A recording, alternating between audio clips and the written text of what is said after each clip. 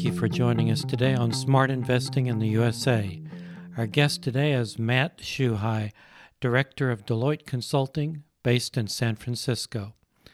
Matt has over 2 decades of experience in domestic and international site selection development, specializing in global deployment strategy, market entry, supply chain strategy, and site selection consulting. Matt joined CS Nordics recently for a Select USA roadshow through the 5 Nordic countries, so it's a special pleasure to have him back today to tell us more about what site selection consultants do. How can Matt and his fellow site selection professionals help you expand your operations to the United States? We'll find out more today. Hello, Matt, and welcome to the program. Thanks for joining us to talk about the site selection and global strategies businesses for investors. You are what we often refer to as a site selection consultant, even though today you and others like you do so much more than just site selection. So the title may undersell the services that you actually provide. But to begin with, can you tell our listeners what a site selection consultant does? I'd be happy to. Thank you, Kevin. Site selection, as Kevin mentioned, is a somewhat narrow definition. It really, if done properly, is helping companies to operationalize their market entry.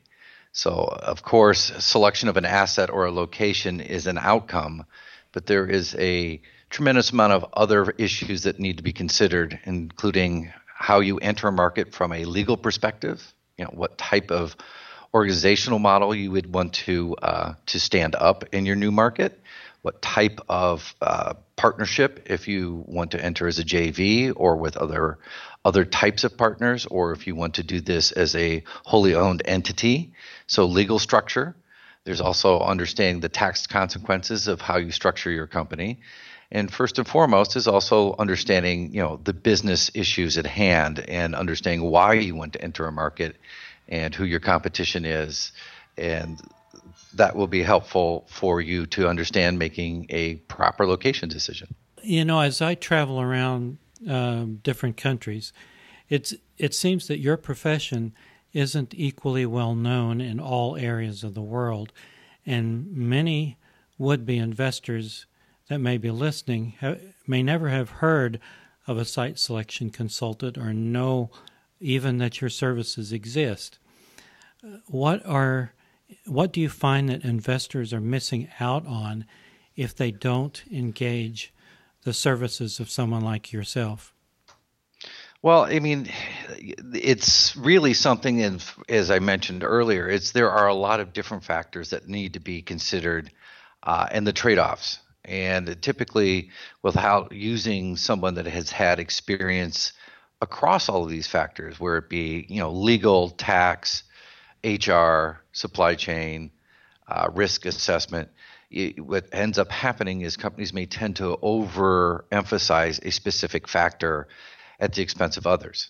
So just looking for a factory or office space is not letting you look at the other broader consequences of making that decision. Just finding available space doesn't mean it's in the proper position within a labor market, that it may not be sustainable for the long term for the entity. So, in short, it's easy if companies do this themselves to not consider all of the factors in balance and the trade-offs that they need to consider. But when should a company, say in Sweden or in Argentina, that's thinking about investing in the United States, when should they contact you or a site selection consultant? How far along in their expansion planning do they need to be before they contact you? Well, the short answer to that, Kevin, is sooner than later, because there's a lot of, there are many factors to consider, and a lot of these are dealing with governmental agencies and people outside your, the control of the company. So give yourself the benefit of time to navigate many different stakeholders that have set agendas, calendars. You can expedite decision making and the process to some extent, but not completely. Now, having said that, the best time to engage a outside consultant is when the mandate is well known within the company. That's not always the case. There are times that we all work for clients that they think they want to expand into a market and it's more exploratory, and that's fine. But to get into the level of analysis and frankly, to the expenses incurred to use an outside vendor, it's really helpful to have at least senior management aligned around the mandate for expansion into a new market. Well, I know that you work on a global basis, but are there consultants that work just nationwide in the United States, or do some specialize in certain geographic areas or certain industries? Well, I think it's a combination of all those things, Kevin. There are many different participants in the location strategy space, ranging from large companies such as Deloitte to small boutique companies.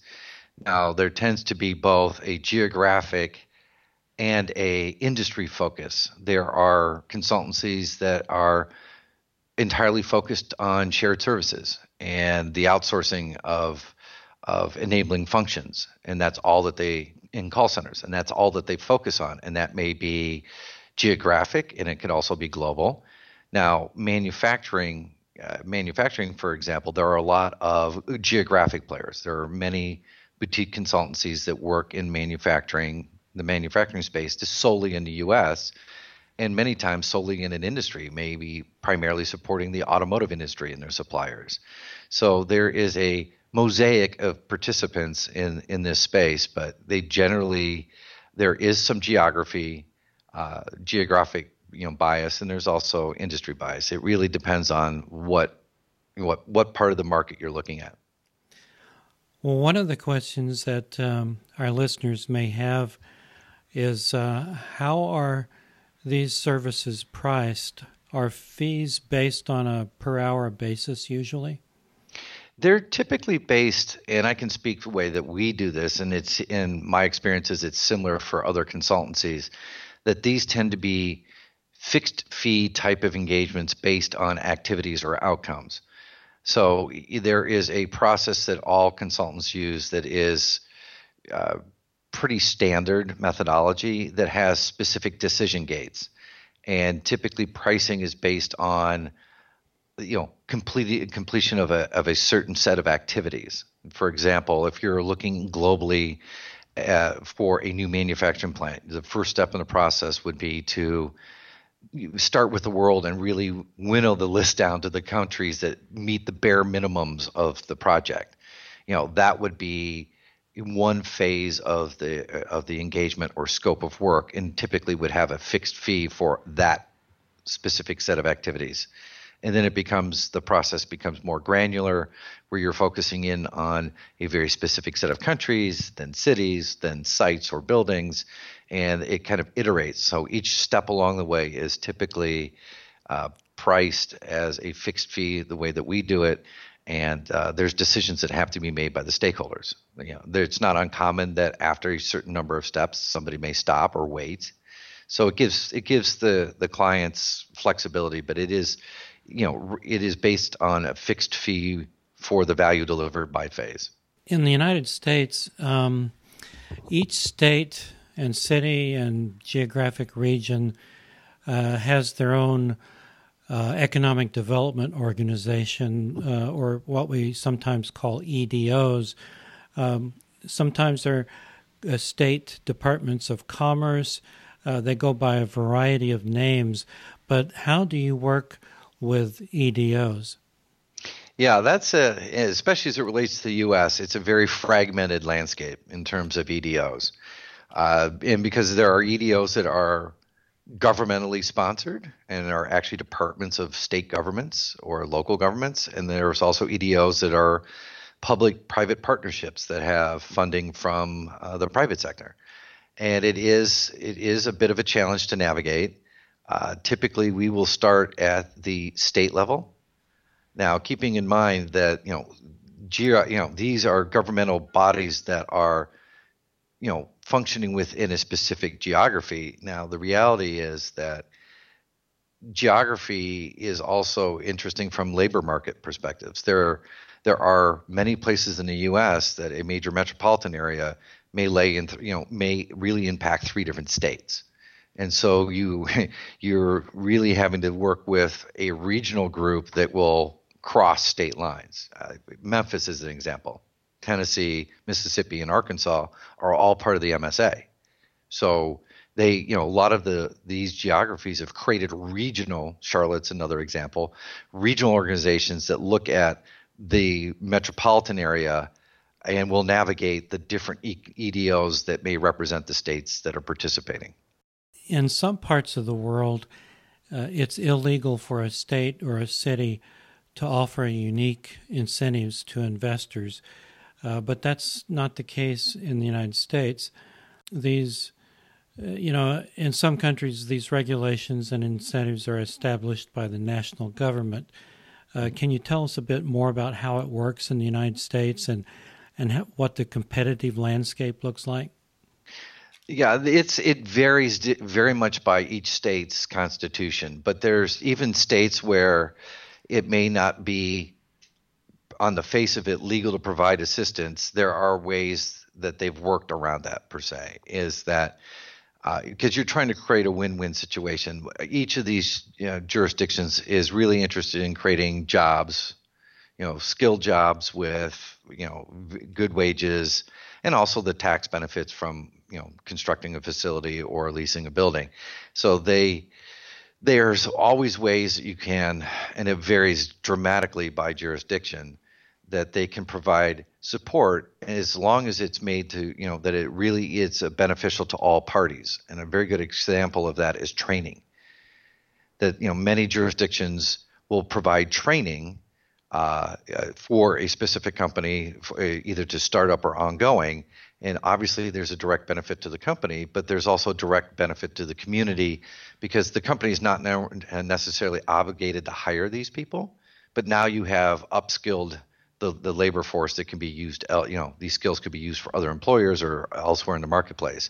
So as long as, generally speaking, any support you get from a government can be seen as beneficial to the general population as well as the company, that usually is not a problem in any state in the U.S. I think it ranges quite a bit, the incentives from state to state or city to city. In some cases, a city may even have a industrial area where they have free land available, or there may be all kinds of negotiating leeway that they may have that are not on the books or on the websites that a potential investor might be looking at. And that's perhaps where the site selection consultant comes in discovering these flexibilities. Yeah, that is true, but absent even using an outside vendor, it's that being in any interaction with governmental agencies as it relates to support of a project, we always advocate for, it's always to the company's benefit to be prescriptive.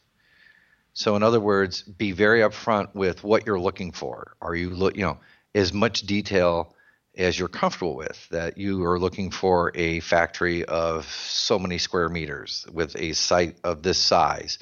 And that way it allows you to evaluate the responses that you may get from the different jurisdictions, because many do have land that they've set aside for the purpose of economic development, and they're for the right project, because not everyone would qualify. They would consider providing that land because the benefit to the community meets the thresholds of why they set that land aside.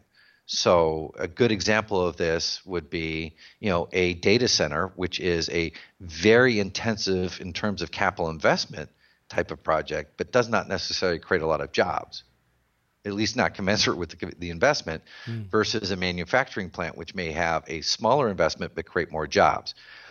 So it's incumbent upon you providing this information to the local authorities so that they can look at their business case on whether this meets the criteria for them in terms of either job creation or new tax revenue from property taxes that would allow them to say, yes, we'll give you the land for free.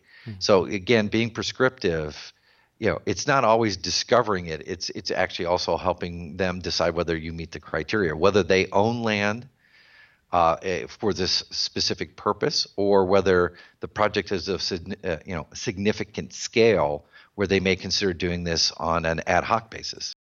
One of the most frequent questions that I get from investors is about taxes in the United States. There's different tax levels or incentives depending on federal, state, local. Do you help your clients understand these complex regulations? Yeah, because that's back to one of our earlier comments. It's frequent when a company may be considering entering a market, they may be focusing too much on tax and looking for the best tax environment, which may not meet or match the operating environment. But taxes, regardless, are they should be managed. And you did mention there are essentially, if you categorize the different types of taxes, there are federal taxes, which are the same throughout the U.S. There are things you can do around your federal taxes, but that's much more of your global tax planning. And it really doesn't, choosing a state doesn't really impact that effort. Now, there are taxes levied at the state level, which are usually income taxes, and there could be franchise taxes, a whole host of taxes on the entity. And then there are taxes that are levied locally, which tend to be based on property taxes, sales taxes, and the like. The local taxes vary dramatically between states, and so do the state taxes. But in essence, they all work essentially the same way, but the programs can be very different. So it's always, whether you're conducting a location search on your own, it's always a good idea to have some tax advice so that you understand some of and manage the consequences of the decision you make, because it can lead to leaving money on the bottom line that you didn't necessarily have to do. Yeah. So that's part of the services that you provide? Absolutely. It's a large part of the services that we provide, and many other location strategists do as well. Well, are there different tax levels or incentives for foreign investors versus domestic investors in the U.S.? Yeah, typically there is not a differentiation made by the origin of the investment, whether it be outside the U.S. or a domestic investment. Essentially, for the state and local authorities, they're looking to be able to make a business case to their constituents that if they provide support for the investment, that there's an adequate return to the economy in terms of job creation, wages, capital expenditure, which leads to taxation or taxes levied on property. But it's also, in addition to the direct impact, there's also secondary impacts and tertiary impacts to the economy of any investment. And those are all evaluated in an econometric model that any state or local community will use to build the business case for why they're providing support for the investment. One of the most frequent questions we get besides taxes and visas is about legal aspects of site selection or global strategies. Do you provide clients with legal advice? We do not per se, our firm, because of the structure of our firm and the relation to our accountancy practice. But there are many legal law firms, and again, very much like site selection consultants, they're very large law firms that specialize in this, and there are boutique law firms that specialize in this. But I will say it's always good to have legal counsel. But in terms of entering the U.S. as opposed to entering other markets, the U.S. is actually very simple and straightforward comparatively in terms of setting up an entity and having a business. But it's still, you should consult a lawyer to make sure that you're doing it properly, because undoing something many times is more time consuming and costly than doing it right the first time, which is essentially conventional wisdom. But the process itself in setting up an entity, a legal entity in the U.S. is relatively straightforward. Well, once you've helped a client narrow down the location and consider logistics and taxes and everything else, do you work with real estate agents in the location?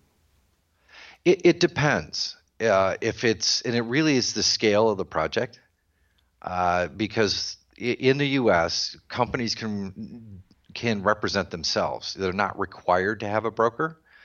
So if you're looking at a massive investment, let's use an auto plant as an example, which you're looking at thousands of acres that you're trying to secure, you typically would not be dealing with the brokerage community at that point. Just for the fact you don't want speculation, you would deal directly with the state government, and they would, given the scale of the project, it is not unusual that they would assemble the site on your behalf and make it part of the incentives package. Yeah. Now, if you're looking at smaller office space or a headquarters, or perhaps a pink collar type of location, which is a call center, then you're talking at a scale that you would be interacting with the local brokerage community. One question I have is, you've worked with clients from all over the world and domestically. What would you say are the top 2 or 3 most common mistakes you see foreign investors making when they set up operations in the U.S.? Well, the most common mistake is it's basically the lack of understanding of the geography and depth of the U.S. And typically you will find foreign investors first drawn to the major metropolitan areas, which is not unusual. But being in California, for example, or near LA, unless there's a strategic reason to do it, it's not a moderate cost location. So it's really, one of the biggest mistakes is not understanding where are the next tier of cities that you could find moderate operating costs, be proximate to centers of population if it's a consumer product, versus just being in New York or LA or San Francisco. There are legitimate reasons to be in those markets, but it's understanding that you're willing to pay the premium to do it. Other common mistakes, and I alluded to a bit earlier, is allowing or using one of the factors to drive the decision process, and that it's not in balance with the others. Mm-hmm. So it's not uncommon that a lot of companies start with, what incentives can I get? Because they're published, there's this idea that you want to get what everyone else got, kind of mentality. But, realistically, incentives are fleeting. They're not there for the entire life of the investment. Right. In fact, when we work with clients, if it's not uncommon in the factors that they want to consider in relative importance, that incentives are very close to the top of the list. Once they go through this process, they realize that incentives are something you want to have, but you want to have them in places that make sense for you for the long term. So in short, the location has to work and be sustainable absent any incentive. Mm-hmm. And then incentives become a benefit, an additional benefit. So a lot of times people, companies start with, where can we get the most support, and not really looking at what incentives mean, because you have to look holistically at the overall operating costs, because incentives, you can't look at them in a vacuum, because there are many places that may offer an incentive such as a property tax rebate for a very low investment, and basically what they're doing is making their overall tax burden similar to the state that's adjacent to them that hasn't had to offer any incentives. So you have to look at it collectively to understand, are you really getting an incentive, or is this really changing my overall cost of operations? Mm. So that's something that gets overlooked. People essentially scoreboard watch, saying we want to get the most incentives, not realizing that you've just made the cost on par with the neighboring jurisdiction. I used to work for a state EDO, and one of the most common mistakes that I often saw foreign investors making was not hiring local talent. Once they set up their operation, it's necessary to bring in personnel from the home office, but it's also necessary to hire local talent that knows the territory and the map. How can companies, investors find local talent? Do you help them do that?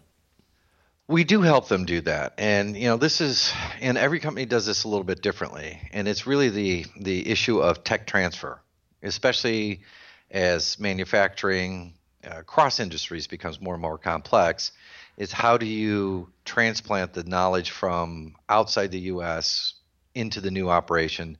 There are many different ways to do that through change management and organizationally. But you're right. It's any way that you approach it, there's always a component of local knowledge and expertise that needs to be part of the equation.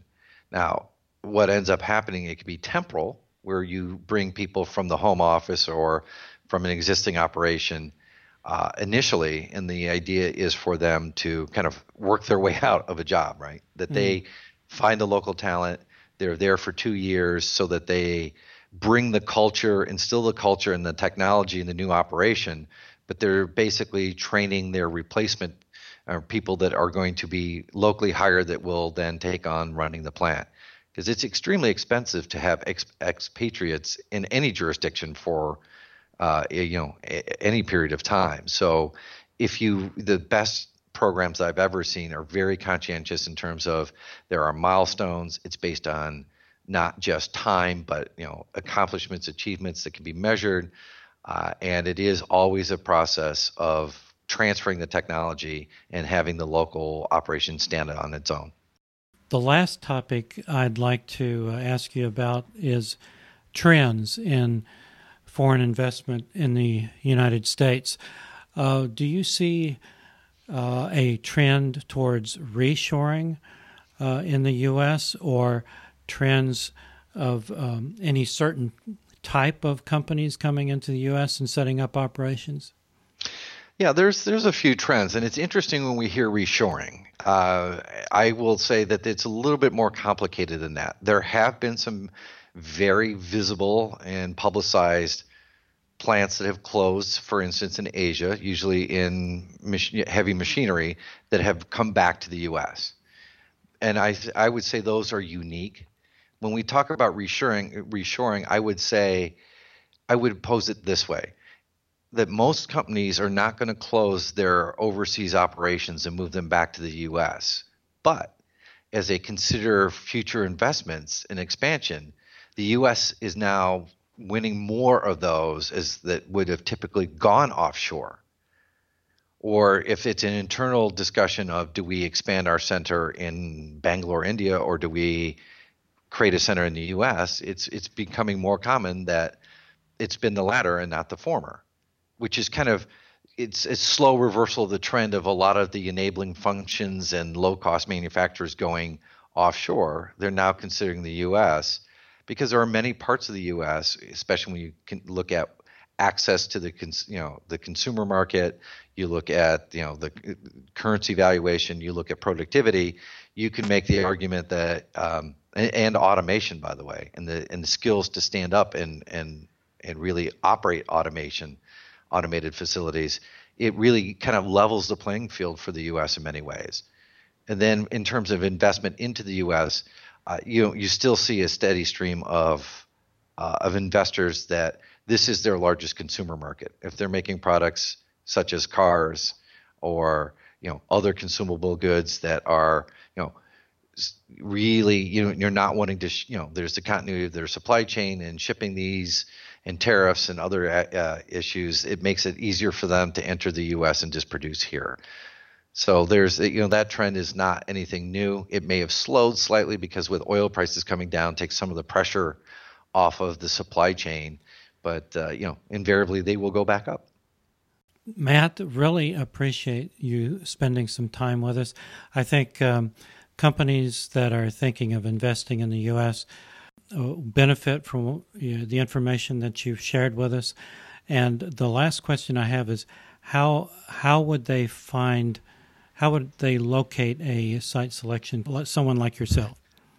Well, there's always everyone in this industry has online presence, but there's different organizations you can use as well. There are publications that list consultants. One that comes to mind in the U.S., which is if you want to see it's not every site selection consultant, but it's arguably the leading site selection consultants are members of an organization called the Site Selectors Guild. Going to that website, you're going to have access to all the large firms and boutique firms. It's a cross section of the leading consultants in this space. That's an easy place to start if you're looking for someone to help you within the U.S. There's also foreign members as well in Asia and Europe. That would be, for me, one of the easiest places to start. Matt, these have been great ideas on how investors can team up with site selection consultants to improve the chances of success. We want investors to be successful when they come to the United States, and we appreciate all that you and your colleagues do to make that work. We have been talking with Matt Shuhai of Deloitte Consulting. Thank you for spending time with us, Matt. My pleasure. Thank you, Kevin. You have been listening to Smart Investing in the USA, a production of the Commercial Service in the Nordics. Have a great week.